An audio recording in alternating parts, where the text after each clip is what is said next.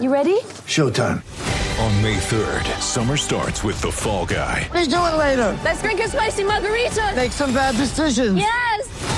Audiences are falling in love with the most entertaining film of the year. Fall Guy. Fall Guy? Fall Guy. That's what the poster said.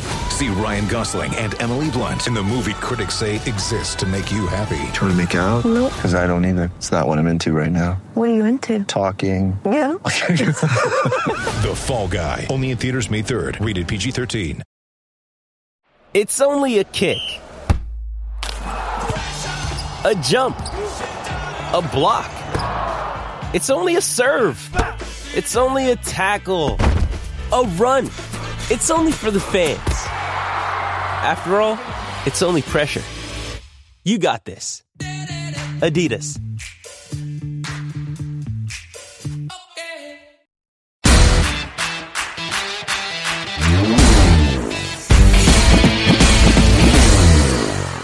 Hey everyone, it's James Crepia from the Oregonian and Oregon Live, bringing you another edition of the Ducks Confidential podcast as we wrap up the 2020-21 athletics year for Duck sports. And obviously what the year was highly unusual for everybody. As we all know, we're not going to revisit every single aspect of why it was so bizarre and unusual and challenging, because it was all those things for everybody, the entire world, the entire country, the entire Pac-12, the entire state, you name it. Everybody had unprecedented levels of challenges, issues, difficulties. And having said that, to a large extent, there was, even with those challenges, a degree of a somewhat level playing field in that everybody was dealing with it in some way, shape, or form. And in other ways, obviously, not so much a level playing field when it came to the levels of protocols, restrictions, fan attendance, any number of things that go around sport that made things at times even more challenging for Oregon specifically, and Oregon State for that matter. But again, the year is complete. And with that in mind, we take a look back on the year that was, and outside of the obvious challenges that we mentioned, in terms of performance and what was accomplished on the field of play or court or what have you, really a remarkable year for Duck sports. Truly. They talk about and aspire for what they, the branding in terms of inside the department, what they go for is broad-based excellence, as they speak of.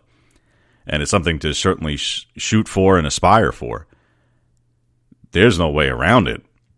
They achieved it this year.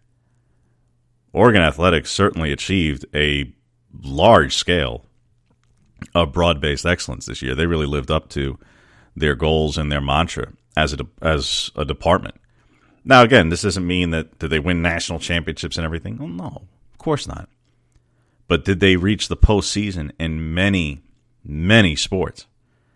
And so much so, and to such a degree, that depending on which sports you include, Oregon is among a very finite group of schools to send any number of their top team sports specifically. We'll get into the individual sports as well, but their team sports to the postseason.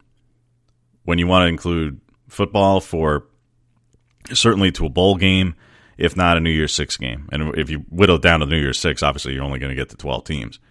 But if you make it as broad as bowl games, men's and women's basketball to the NCAA tournaments, baseball and softball to the NCAA tournaments, and women's volleyball to the NCAA tournaments. When you start including 4 and 5 and 6 of the top team sports and saying that they all made it to the postseason, and in many cases, well, football obviously only has the one tier other than if you're in the playoff, but for basketball, both men's and women's basketball to make it to the Sweet 16, for baseball to host a regional, softball to play in a regional, women's volleyball to make it to a Sweet 16, you start trimming down the number of schools who could say some of these same things. And again, depending on which sports you include, ultimately, Oregon, Alabama, and Texas are three of the only schools that can say, again, depending on exactly the right combination that you come up with, by one measure it's Oregon and Texas, by another measure it's Oregon and Alabama. Either which way, tremendous years to be in a rarefied air like that, when as a department, nationally speaking, comparatively speaking, Oregon's athletic department is not vast by way of number of sports compared to a Cal or Stanford or Texas or Ohio State or schools, and many of the Big Ten schools that sponsor 20 and 30 some odd sports. Oregon's athletic department is very, very good on the field of play, their various teams, but it does not sponsor 25 and 30 sports. It's just not part of the deal. So to have the sports that they do sponsor, many of them achieve at such high levels this year, not just commendable and praiseworthy, but like I say, in doing a end of year kind of recap, a lot of positivity to go over from an accomplishment on the field of play standpoint. Doesn't mean everything was perfect. Doesn't mean that they have all these banners and championships. I mean, obviously some of them, there are Pac-12 titles to go around. But it does mean that in terms of achieving as a collective a level of very widespread success, Oregon did so. Starting obviously going back to the fall and football season and the Ducks winning the Pac-12 title. And we're not going to go back through all the circumstances and divisions and who did what and who got to play who. And all. We know how it went down at this point. They repeated as Pac-12 champions. They played in a second New Year's Six Bowl in back-to-back years. And obviously are well-positioned now to make a run at it again. A lot of excitement to be had there. In the winter sports, when you get into men's and women's basketball in particular, a men's basketball team that certainly had its challenges in January, first really starting the season without Will Richardson, and then LJ Figueroa missing the initial game until the NCAA waiver process was hashed out. Then you have injuries. Then you have a COVID pause. The team comes together and catches fire in February and March to close out the season as one of the hottest teams in the country, certainly the hottest team in the Pac-12, to close out and beat UCLA at home to recapture first place and then clinch back-to-back Pac-12 regular season titles with a win over Oregon State. What a way to end the year. And okay, they make a 2-game appearance in Las Vegas for the Pac-12 tournament and then head off to the NCAA tournament where, unfortunately, they were the beneficiary, the only beneficiary in the entire NCAA tournament, where their opening round opponent, VCU, had to forfeit a game. And that part of it stung. It's really stung for VCU, but really, quite honestly, it stung for the Ducks too. I mean, they went there to play. Now, all right, yeah, they do get to advance. They play Iowa in round 2, and of course they win to advance to the Sweet 16. And again, think about where that team was in January or early February and how things were looking and how the Pac-12 was looking. And to think that Dana Altman and company could get back to the Sweet 16, tremendous accomplishment. And obviously an incredible season for not just the team as a whole, as a collective, but for Chris Duarte to take off and have the year that he had, to become an All-American, to win the Jerry West Award as the top shooting guard in the country, well-deserved, he certainly literally was the best shooting guard in the country in terms of actual shooting, whether you want to include shooting guards, point guards, and really just about any wing you could come up with. He had an incredible year. And, of course, wasn't alone in that regard. He carried them for the biggest swath of the season, but Eugene Omoruyi playing superb at times, especially down the stretch, improving his three-point shooting, his passing, and has now put himself in a position to where he is a legitimate draft prospect as either a late second round, priority free agent, G League sort of player. he improved his career potential enormously this past season. And if it has to start outside of the NBA initially, well, so be it. But he has certainly shown that he is a much more well-rounded player after this past season than he was prior to coming to Oregon. Then LJ Figueroa stepping up big late in the year. Obviously, it ends on a sour note for him in the loss to USC in the Sweet 16, but otherwise had certainly come up so clutch so many times down the stretch to help Oregon repeat as conference champs. He's off already playing professionally in the Dominican Republic, but also going through the draft process, and we'll see if he ends up getting some other professional opportunities here in the months ahead. And Will Richardson and the way he closed the season in terms of, all right, those are the players who close out, help them win, but they're all moving on. Richardson, one of the key, if not the biggest key, returning player for this squad into next season. And obviously already this offseason we've seen numerous transfers coming in from graduate transfers, junior college transfers, and the like, and the one-time transfer rule being certainly very beneficial for the Ducks in terms of reshaping their roster for next year. This team, depending on who you look at from those who cover the sport nationally for men's college basketball, again, off-season starts, a couple of players choose to move on, a couple of players choose to transfer and go elsewhere, and there is knee-jerk reactions and pontifications that things are going to be incredibly challenging and difficult, and what a roster rebuild, and oh boy, here we go. And then in a matter of weeks, Dana Altman and his staff don't just assemble a roster. They assemble a roster that includes many of the top players who were available to transfer in the portal this offseason. And the Ducks are now, again, depending on who you go by, and the various different college basketball national reporters who cover the sport on such a wide scale, many of them have the Ducks in their preseason top 10 at this point. And then you look to and consider what the schedule is supposed to include, and we'll see more definitively here again over the summer and into the fall as we get closer to the season what the final schedule ends up being in terms of non-conference. But there are some premier games on Oregon's schedule. Many of them that are supposed to be played at home. And Oregon, Michigan, Oregon, Baylor, these are humongous games. So again, a lot to be excited for, obviously going forward, and certainly as to what the fall could present by way of marquee non-conference games in particular. Could be really spectacular. This team is, again, certainly shaping up to be every bit as competitive as it has been the last several seasons, but a tremendous job already, and again, worthy of praise for Dana Altman and his staff in terms of already reshaping this roster going forward. But looking back at what they were able to accomplish this year, I'm not sure enough can really be said, and enough praise can be had for a team who, like I say, at various different points, were they expected to have a good year entering the year? Yeah, of course. In the preseason, they were picked third. It wasn't like they were picked ninth. They were expected to have a good year. They were expected to make the NCAA tournament.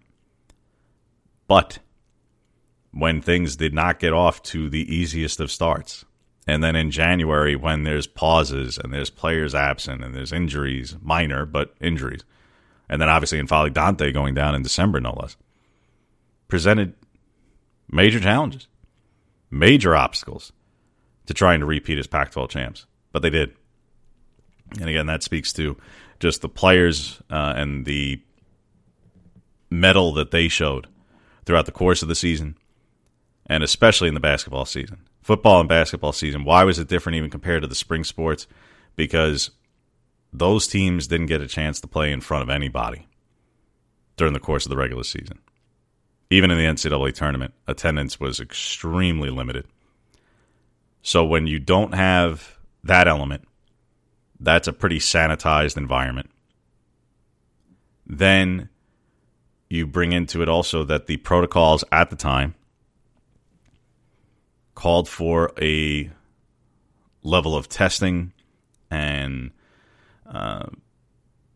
really kind of isolation lifestyle that, as players mentioned throughout the course of the year, as coaches mentioned throughout the course of the year, not just at Oregon, everywhere,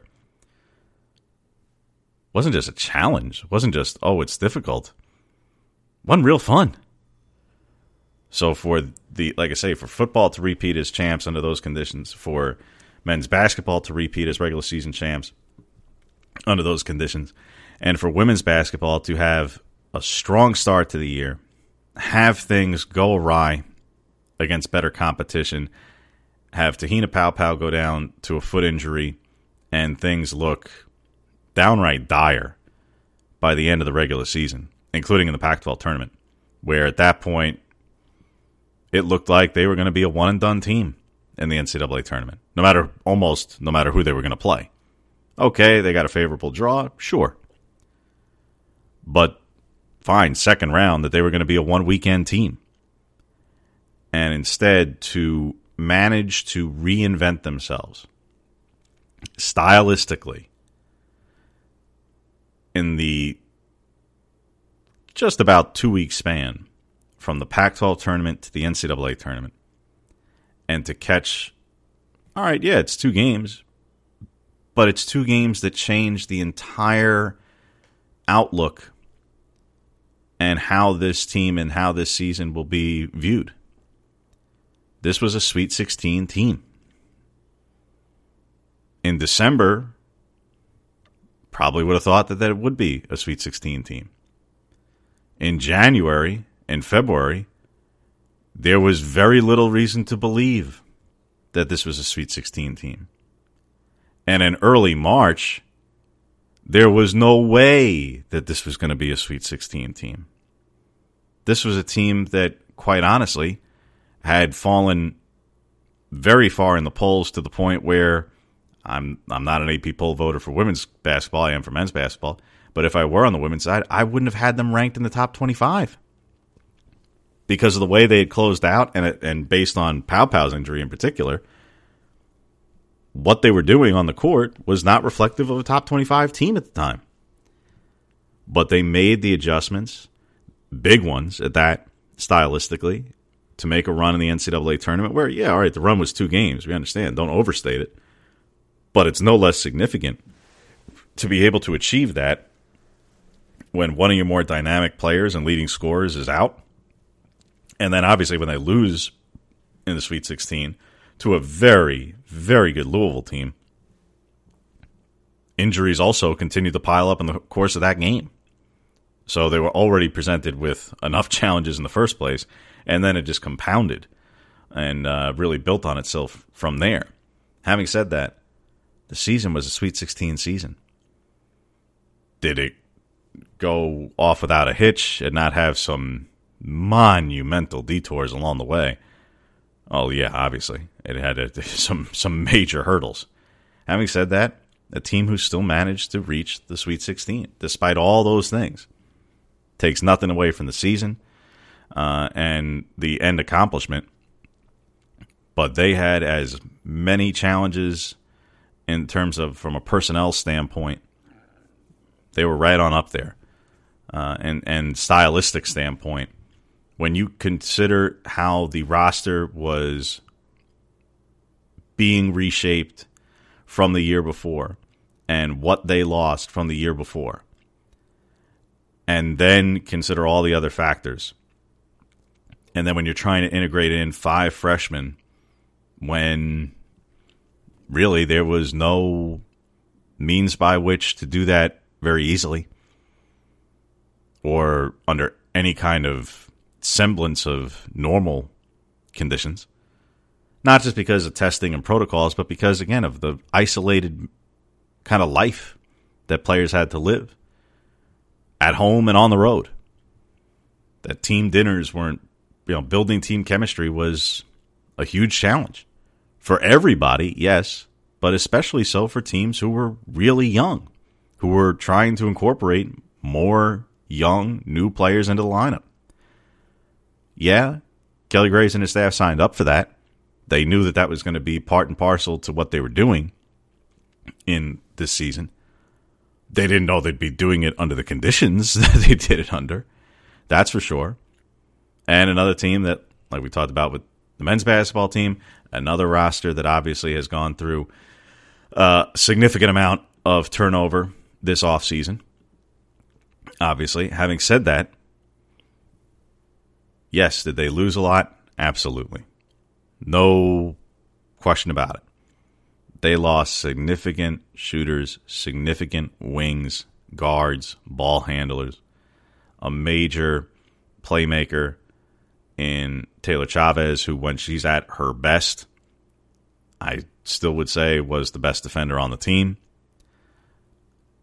When Jazz Shelley is in the role that she was playing a year ago, she's one of the better three-point shooters, not just on that roster, but in the country even, among younger players in particular. And Taylor Meisel came in as one of the top shooters, and obviously at times when she was at her best, she was incredible as a three-point shooter. And then obviously she also had about a month-long span where she didn't shoot very well at all.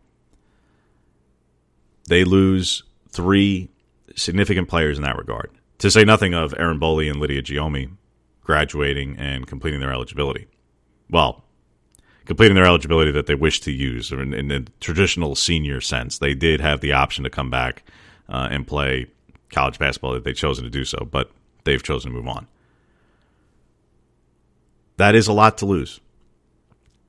Having said that, though, do they also add a lot? Not just from their 2 freshman signees, but from the transfers that they have added already and may continue to do so over the course of the summer? Yeah. And ultimately, this was always going to be a team that, if things were under a more normal circumstance this past season, I think this was going to be a three-point shooting team that, over the course of the season, it began to integrate in its bigs more. All right, in the end, because of lack of other choice, they had to go through the bigs rather than through the guards. Okay. I think that this team was probably going to be driven through its bigs in 2021-22 regardless, because Niara Sabally and Sedona Prince are both entering their redshirt junior seasons, and they weren't draft eligible this past year. So with a team that was going to have those 2 bigs back and has a massive size advantage against most competition that they're going to see, certainly during the course of the regular season, and even for a large swath of the postseason potentially, you would be foolish not to take advantage of when you have players of that caliber and that size, and certainly their skill sets. So I think they were going to be geared through the forwards this season no matter what.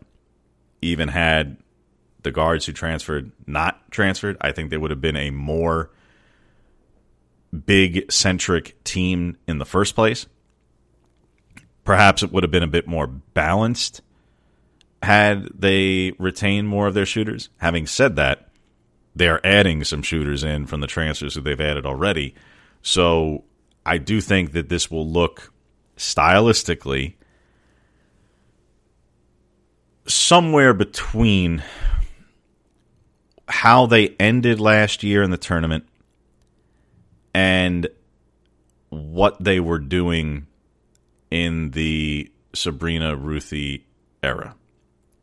I don't think they'll be as wide open and as high scoring and dynamic as they were then. Not just because, obviously, Sabrina was a generational and all-time talent, and Ruthie, for her efforts often get, I'm going to say overlooked, but I think statistically speaking, some of them do, in terms of just her unbelievable level of efficiency inside the paint, and how that pick and roll with them was able to flourish and achieve at the level that they did. I don't know if you'll see as wide open and as pick and roll centric an offense necessarily as you saw with them, because I still don't know if they have the ball handling point guard necessarily to do that, either with Pow Pow or anybody else. In the same way, it doesn't mean they can't do it in run a pick and roll. It means that, again, when you're trying to, when fans' comparison from most recent history is arguably the best to ever do it, that's an awfully lofty standard to try and live up to. So I think that there could be a little bit of a hybrid-like approach to having to go through the bigs as much as they did to end last season, and the heavy three-point shooting, heavy outside emphasis, and also, by the way, pick and roll that they were doing in years past. It will be interesting, and certainly something we look forward to chronicling and seeing how it goes throughout the course of next season, but many months away from that at this point as we get into the summer. Players who are already taking part, many of this past season freshmen, now sophomores, who have taken part in the 3-on-3 USA basketball event, where they finished in the semifinals. Sedona Prince taking part with the Team USA AmeriCup team, Tina Pow Pow with the under-19 national team. So still lots to follow. And like I say, I don't think that they're done adding to the roster yet either. But a season where, for as many hurdles and obstacles and challenges as that team faced, a season that still ends in the Sweet 16, much to be taken in a positive light from that. Even, yes, when there was challenges along the way, and even, yes, when there were departures at the end of the year.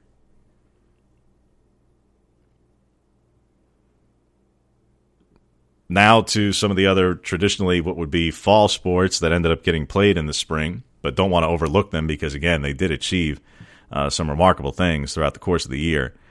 First, I want to mention soccer because I'd be remiss if I didn't. And I know certainly we don't cover them on a day-to-day basis because I only have two hands and can only be in one place at a time, quite honestly. But when they played this spring, getting the win over Stanford for the first time in program history, and obviously one that, through the lens of by the time you get to the end of the season, does look a little bit different, certainly than it did at the time. Having said that, historic in nature doesn't change that fact at all. Doesn't change the fact that Stanford had been as dominant as they were in the Pac-12 for as many years as they were before having a setback season this year, not just with the loss to Oregon, but season as a whole. But again, at the time, a massive accomplishment. And a year under a first-year coach, and a first-year coach in Graham Abel who has to deal with it under, again, the conditions that were. A 6-5-5 season and 4-4-3 in the Pac-12 where, again, you want to say if things were different. Well, everybody could say if things were different, if circumstances were different. They weren't. Okay, they didn't end up making the postseason, but they were very much in the conversation to do so. Very much so. So a year that doesn't necessarily end in the NCAA tournament, but don't let that be the only way that you view and assess a scale of success of that team and that program, because they did achieve some things this past season, to be clear. And especially, again, under the circumstances, great, to be honest. And if it weren't, they wouldn't have had one of their assistants get hired as a head coach this offseason. So would be remiss if I didn't mention them. So again, Oregon women's soccer had a good year under the conditions especially, and certainly has a lot to look forward to going forward. Women's volleyball going 15-5 on the year, 14-4 in Pac-12 play, picking up some very nice wins against ranked opponents. In particular, rallying from down 2-0 against Washington on March 7th when they had lost and gotten swept 3-0 in their first meeting of the weekend on March 5th, get down 2-0 on March 7th, and to rally from down 2-0 to win 3-2 to split the weekend. That became the first of what was 5 straight wins. Yeah, were they expected to win the subsequent games? Yes. But the first of 5 straight and a very nice end to the regular season. And again, a team that makes it to the Sweet 16 round before losing to Purdue. and another team that was going through roster turnover, significant roster turnover, and managed to do so, again, under the conditions and all the like, a successful season by any objective measure. Now we get to the more traditional spring sports with baseball and softball. With softball, a team that had, we know what happened in 19, the massive amount of roster turnover, the shakeups, etc. In 20, had started to gain some momentum in non-conference play. Obviously had a very nice record, albeit against not the most challenging of schedules, but needed to have a less challenging non-conference schedule in 20 in order to build players' confidence up, in order to discern roles and who was going to play in what capacity in a roster that was still really coming together in a lot of ways. The players were there in 19, sure, but there were still new players coming in 20. Many of the transfers who came in. Everything gets hit with a pause. The whole season gets shut down after a 22-2 start. So expectations were there for this season. They were a ranked team the whole time. I thought along the way that some of the polls got a little bit ahead of themselves by putting Oregon as high as number 2 at one point. Yeah, they split early non-conference games with UCLA, so it legitimized that they were certainly going to be a competitive team. But because of the rest of their non-conference schedule not being all that great by way of caliber of competition, strength of schedule, and the like, much of it through no choice of Oregon's. It wasn't like Missy Lombardi was passing up on tens of options of premier opponents. There were finite games to be had in non-conference play for everybody in the Pac-12 this year. If you look at everyone in the league, basically outside of Arizona and Arizona State, I think maybe UCLA played one of the better opponents in non-conference, but especially Oregon, Oregon State, Washington softball teams. It's harder in the Pacific Northwest to have played home non-conference games in February and March. They rarely do it under normal circumstances, obviously due to the threat of weather, and they don't know if they're going to be able to play. So why schedule the games? And opponents are going to be unwilling to do it because they don't want to run the risk of traveling and not getting games in. They don't want to do that in a normal circumstance. In a year where the schedules are even more limited, few teams wanted to take on the risk. Then you present in the financial challenges. Then you present in the, again, testing protocols, restrictions, requirements, and every which other facet. And there were just finite options by way of non-conference teams for Oregon to play this past year. Now, we mention all that because obviously it came home to impact them in a big way on Selection Sunday when the NCAA tournament field gets there. Now, we'll get through a part of the season before we do. Overall, I thought a successful season. Was it a banner year? No, of course not. But they end up finishing third in the Pac-12. Yes, they needed some help the final weekend in that, Arizona and Arizona State and tiebreakers and other things had to come into play. But a 14-10 record in Pac-12 play, and one of the only teams in the league to get all of its games in the conference schedule. Strong year.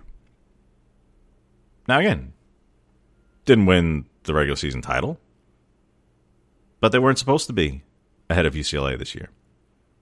Didn't finish second? Well, they weren't supposed to be ahead of Washington this year. From the preseason, they were behind those teams. And for that matter, they're behind Arizona. And by the end of the season, they were on the level or behind those teams. But when they competed with them, they competed dang hard against UCLA, against Arizona. And yeah, they played at Washington, and that was a tougher weekend for them, for sure. Took 1 of 3. It was the non-conference game of the 4 games. But, grand scheme of things, against the best competition in the league, it wasn't like they didn't hold their own. They more than held their own.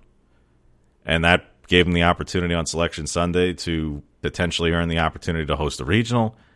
Obviously, we know they didn't. And one of the main contributing factors was not because of their league schedule, not because of their league record. Anybody could say, well, win more games and get seeded better. Yeah, that could be said for anyone in any sport.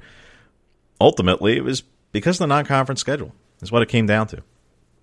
And obviously, we chronicled that at the time and spoke with the NCAA Softball Selection Committee Chair, Matt Larson, who's also the athletic director of North Dakota State, about the whole thought process and seeding and why were they seeded where they were. And they were a 2 seed up against a 12 seed in Texas, so that would mean they were the true 21 and that they weren't actually the true 21 necessarily on an S curve.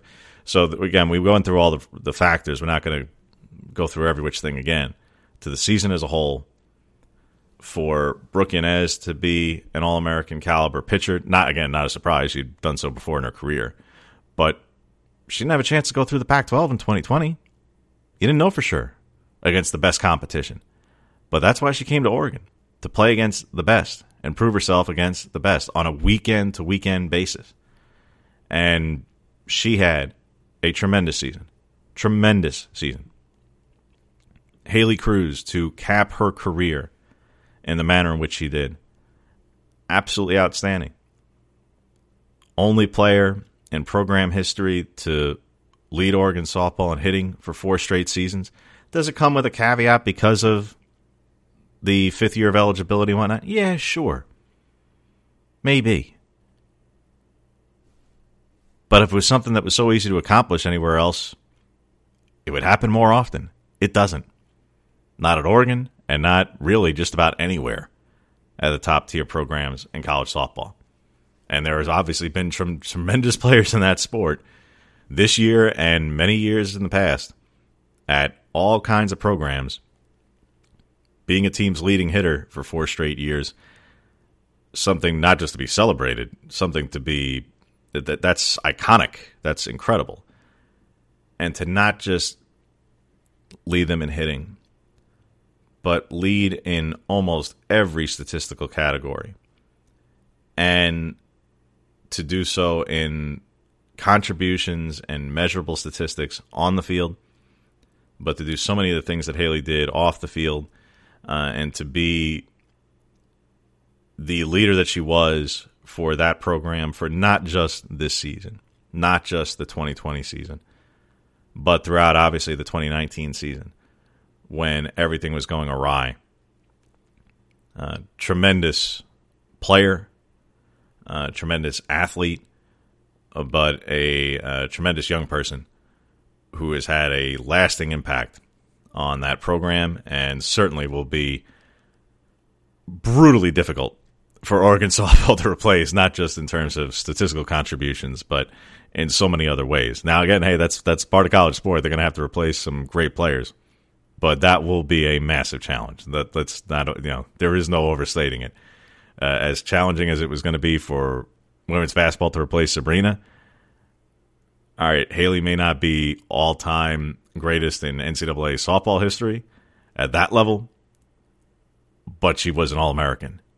And in program history, she is on a very short list when you start looking at certain statistical accomplishments.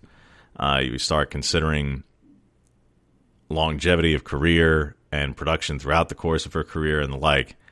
Again, if someone who's in rarefied air, and it will be difficult, very difficult and challenging to replace her. But that will be one of the many tasks at hand for Oregon softball here this offseason. But again, she certainly wasn't alone, and Brooke Yanez was not alone either. They just happened to be the 2 All-Americans on the team. But Allie Bunker had a great season. Tara McGowan, a really, really good year, both behind the plate where she was outstanding on a regular basis and playing and starting 53 games in that regard, and I believe all but maybe a handful from behind the plate. So really a tremendous year there for her. Certainly a lot to build on heading into next year. And Hannah Delgado being a tremendous freshman and playing in the outfield when she was an infielder by trade and being very productive as a young player. Obviously, Alyssa Brito provided a lot as well. It was all Pac-12 defensively and on the all-freshman team and whatnot. And she has chosen to enter the transfer portal and move on. So she'll be a difficult player to replace for them. We'll see how the roster comes together in terms of any transfers who come in this offseason and whatnot. Obviously, they've also signed a significant number of players as well. So we'll see what the new roster looks like in the months ahead. But again, a team that it was expected to reach the postseason. It was expected to have a nice run. It did. It lived up to it. And it capped off with an NCAA regional at Texas where obviously a lot of things come full circle with that matchup. And it was, on the final night, a tremendous display of college softball where they forced the deciding game against Texas and they gave themselves a shot to win it at the end. And they come up just short. Well, not everything's going to go your way every time in sport. That's the way it goes. But a team who certainly, talk about fight and tenacity and mettle, a team who had really lived that a lot of times throughout the course of the year, had certainly come back many times early in games and responded if they got down early in games many times. Had the walk-off win over Arizona when they were being not just no hit, but it was a perfect game through 6 innings, and they're down 1-0. At that point, they're losing because of a solo home run. And to completely flip the script at home and snap at that point, 44-game, I think it was, losing streak when trailing after 6 innings. Get that during the regular season. Again, a team who showed a lot of mettle and a lot of fight throughout the year. Showed it as well in the postseason. All right, yeah, it stinks to lose in a regional. You can argue about whether or not they should have been hosting a regional in the first place. You can argue whether or not they should have been matched up with Texas. All right, well, it's done, though. And the season as a whole, again, still successful. Whether or not they hosted or made it to a super was only going to further enhance what was already successful. And in terms of outlook going forward, I say, they obviously have a lot to replace, both in losing Haley, losing Samaria Diaz, losing Shea Bowden, losing Alyssa Brito to the transfer portal. But, again, that's part of the challenge of sport, and we'll see how that roster comes together throughout the course of the offseason. And that brings us lastly, for the purposes of our conversation, to baseball, and another team who just had so much that had to be sorted out on the fly. And Mark Wasikowski had talked about how in the fall, how challenging it was for everybody. Again, I'm not saying that Oregon was necessarily wildly different than a lot of teams in a lot of places, especially in the Pac-12. But when you can't even really go through anything by way of base running in the fall, because of in the truest sense, and anything game-like in the fall, that's brutal. For a second-year coaching staff whose first season was interrupted as it was, and then to have to try and prepare when fall ball was as limited as it was by way of practice. Then the season gets off to a start, and you have a COVID pause before anything even gets underway. And players who weren't available or fully available in the opening weekend of the season at the end of February when they split the series with Seattle. Games that ultimately hurt them in terms of RPI by the end of the year, but ultimately didn't obviously cost them too dearly, but it quite honestly may have cost them by way of seeding for the NCAA tournament, but did not change the fact that they were going to host a regional regardless. But those 2 losses to Seattle, mathematically speaking, actually mattered quite a bit when it came to Selection Monday. Having said that, to start off the year, all right, Jovan wasn't in the lineup. Ahlstrom wasn't available that first weekend. Walker and Kafka were limited by way of pitch count that first weekend. But to turn around, sweep UC Santa Barbara, take 2 of 3 against Oregon State, take 2 of 3 against Arizona State, and all of a sudden you see this team starting to get off to a real nice start. Real nice start. And yeah, it was happening admittedly during the course of the NCAA tournament in men's and women's college basketball. So, attention is kind of spread out where they're winning, but they're winning on the road at Corvallis. And again, attendance was virtually non-existent. All right, they win against Arizona State, but that's during the NCAA tournament. They lose 2 of 3 at Arizona late in March. Then there's the New Mexico State series where obviously it's an opponent that you can look past a bit. But once they got into April, and it was the home sweep over Oregon State, so it's taken 5 of 6 on the season against Oregon State, and taking 2 of 3 against USC, taking 2 of 3 against UCLA, to say nothing of the non-conference games. Huge month of April for Oregon baseball, to where that just further legitimized what was already a really nice start to the year. Those series, those Pac-12 series of Oregon State, USC, UCLA, winning in the manner in which they did, in particular against UCLA and Oregon State, that truly legitimized this Ducks baseball team this year. All right, yeah, the month ended and crossed over into May with, all right, you lose 2 of 3 at Washington State. Not great by any stretch of the imagination. Having said that, tough place to play. Certain conditions are a challenge. Everybody's going to have a hiccup here or there. Ultimately, doesn't cause everything to go awry by any stretch. And because they had played the toughest teams in the league already, by the time they got into May, it was truly a matter of taking care of business against the weaker opponents in the league, Washington and Utah, and they did that, and they did that handily. So when they swept those series, that's exactly what was supposed to happen. And to close out with a win over Gonzaga that meant a lot mathematically. All right, yes, losing 2 of 3 to Stanford was tough, but those 3 games, that was a spectacular series in the regular season, final home series. Yeah, losing 2 of 3 is tough. Let's not kid ourselves. Stanford is also a team that has now made it to Omaha for the College World Series. Let's not forget.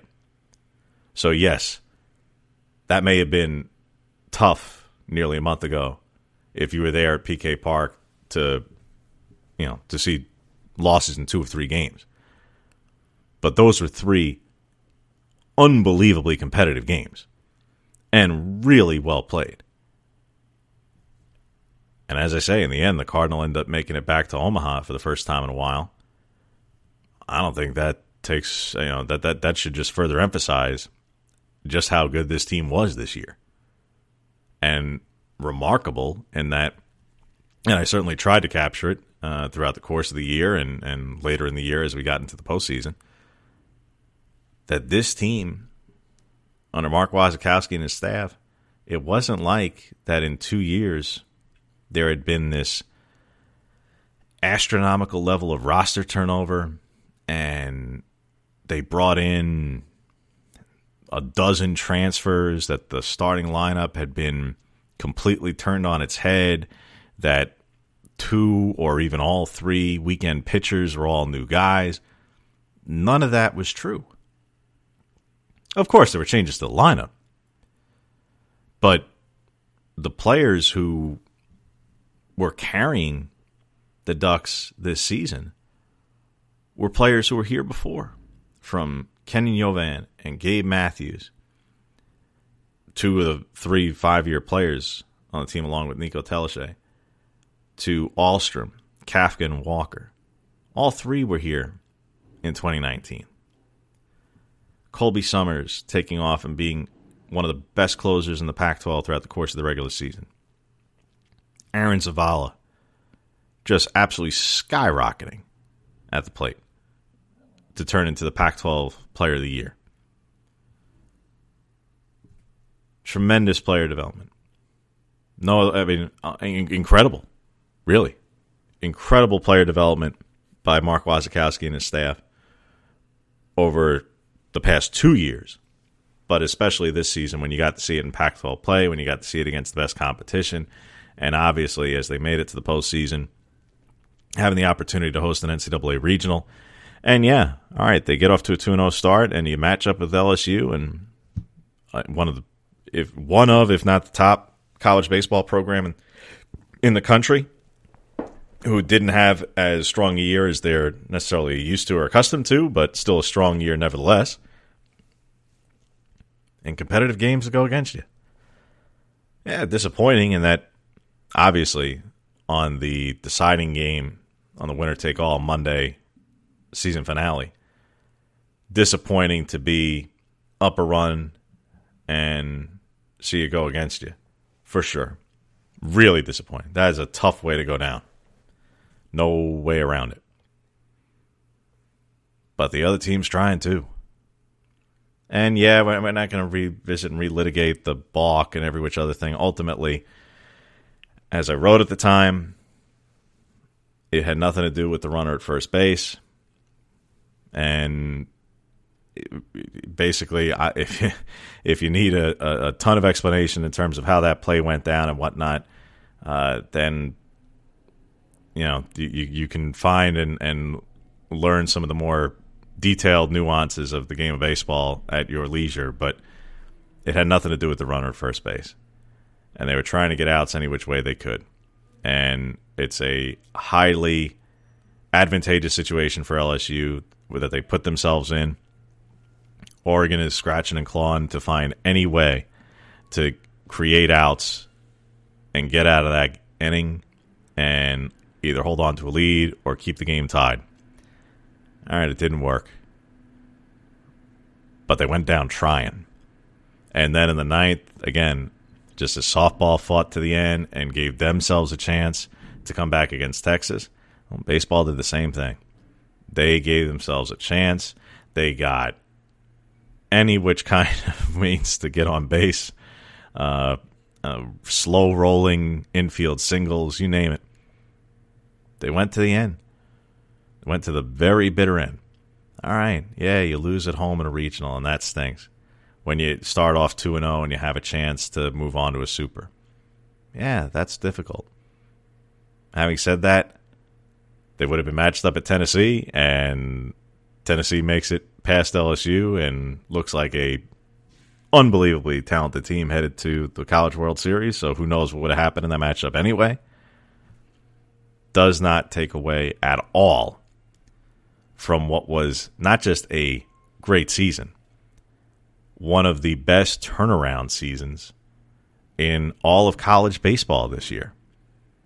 And we'll see as the offseason goes on, we talk about roster composition. Telashay and Matthews absolutely moving on. They're out of eligibility. Yovan, based on his post-game reaction and how long he spent taking in the scene at PK Park after the final game, would certainly lead one to believe that that was his last game at Oregon. He has eligibility remaining if he chooses to utilize it. Time will tell. But he certainly was taking it in as though that was the end. And again, he's a fifth-year player. To ask him to come back for his sixth year would be probably asking a bit much, to be honest. But we'll see. And then in terms of all the other players who are draft eligible and what's going to happen in the draft next month and that is beyond me to start to speculate into what'll happen in a 20-round MLB draft, who's projected to go where. I'm certainly under no stretch of the imagination a Major League Baseball draft guru, analyst, prognosticator. No, I can't even begin to weigh into that with any degree of expertise. So we'll see who ends up getting picked, when they're picked, who has options from the Major League side of things, and even if they do get picked, who may choose to return. And for the equivalency sports, the scholarship crunch that is coming up in the upcoming recruiting classes is even more significant of a challenge than what's happening in football, because even though the numbers in gross number are obviously less than 85, what football has to deal with, it is still going to be a challenge for baseball and softball because they're going to be the first ones to deal with it. In equivalency, you're not on, like I say, you're overwhelmingly, players are not on full rides. So trying to work around and work within the scholarship limitations that you're under and preserve the roster that you do have when you have the opportunity to do so, while still bringing in the players who you've signed and the players who you hope to sign in the near future. Not going to be easy for anybody, to be clear. I'm speaking in very broad generalities there. So overall, again, a year that was incredibly successful for Oregon Athletics, where many of these teams, as we've recapped here, make it to postseason, have strong years, many individual seasons that are either all Pac-12 or all American years. A strong year up and down for the entire department. And in terms of the challenges going ahead and what faces them going ahead, whether in terms of individual teams and roster composition and the like, that's one thing. In terms of financially, what every single athletic department in the country is facing after this incredibly difficult year from a financial standpoint.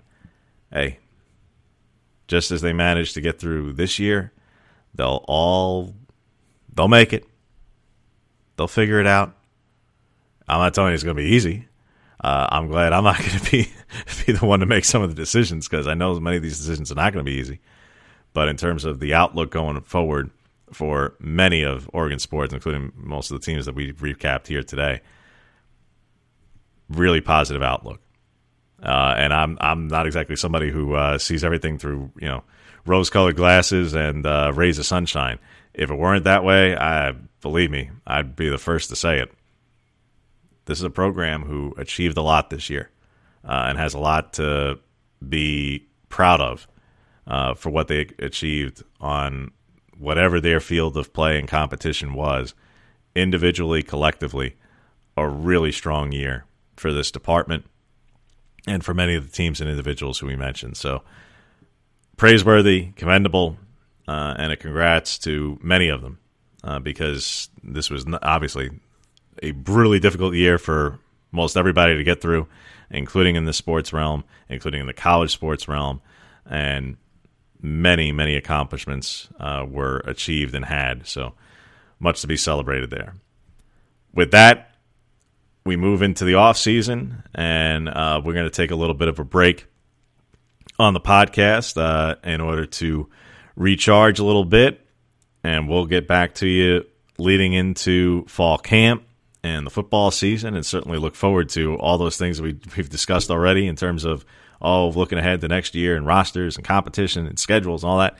Yes, looking forward to getting into all that at length on a regular basis as we all return, and certainly hope to return, to a full normal come the fall. So with that, it's James Kreppe with the Oregonian and Oregon Live, signing off on the 2020-21 Oregon Sports Recap.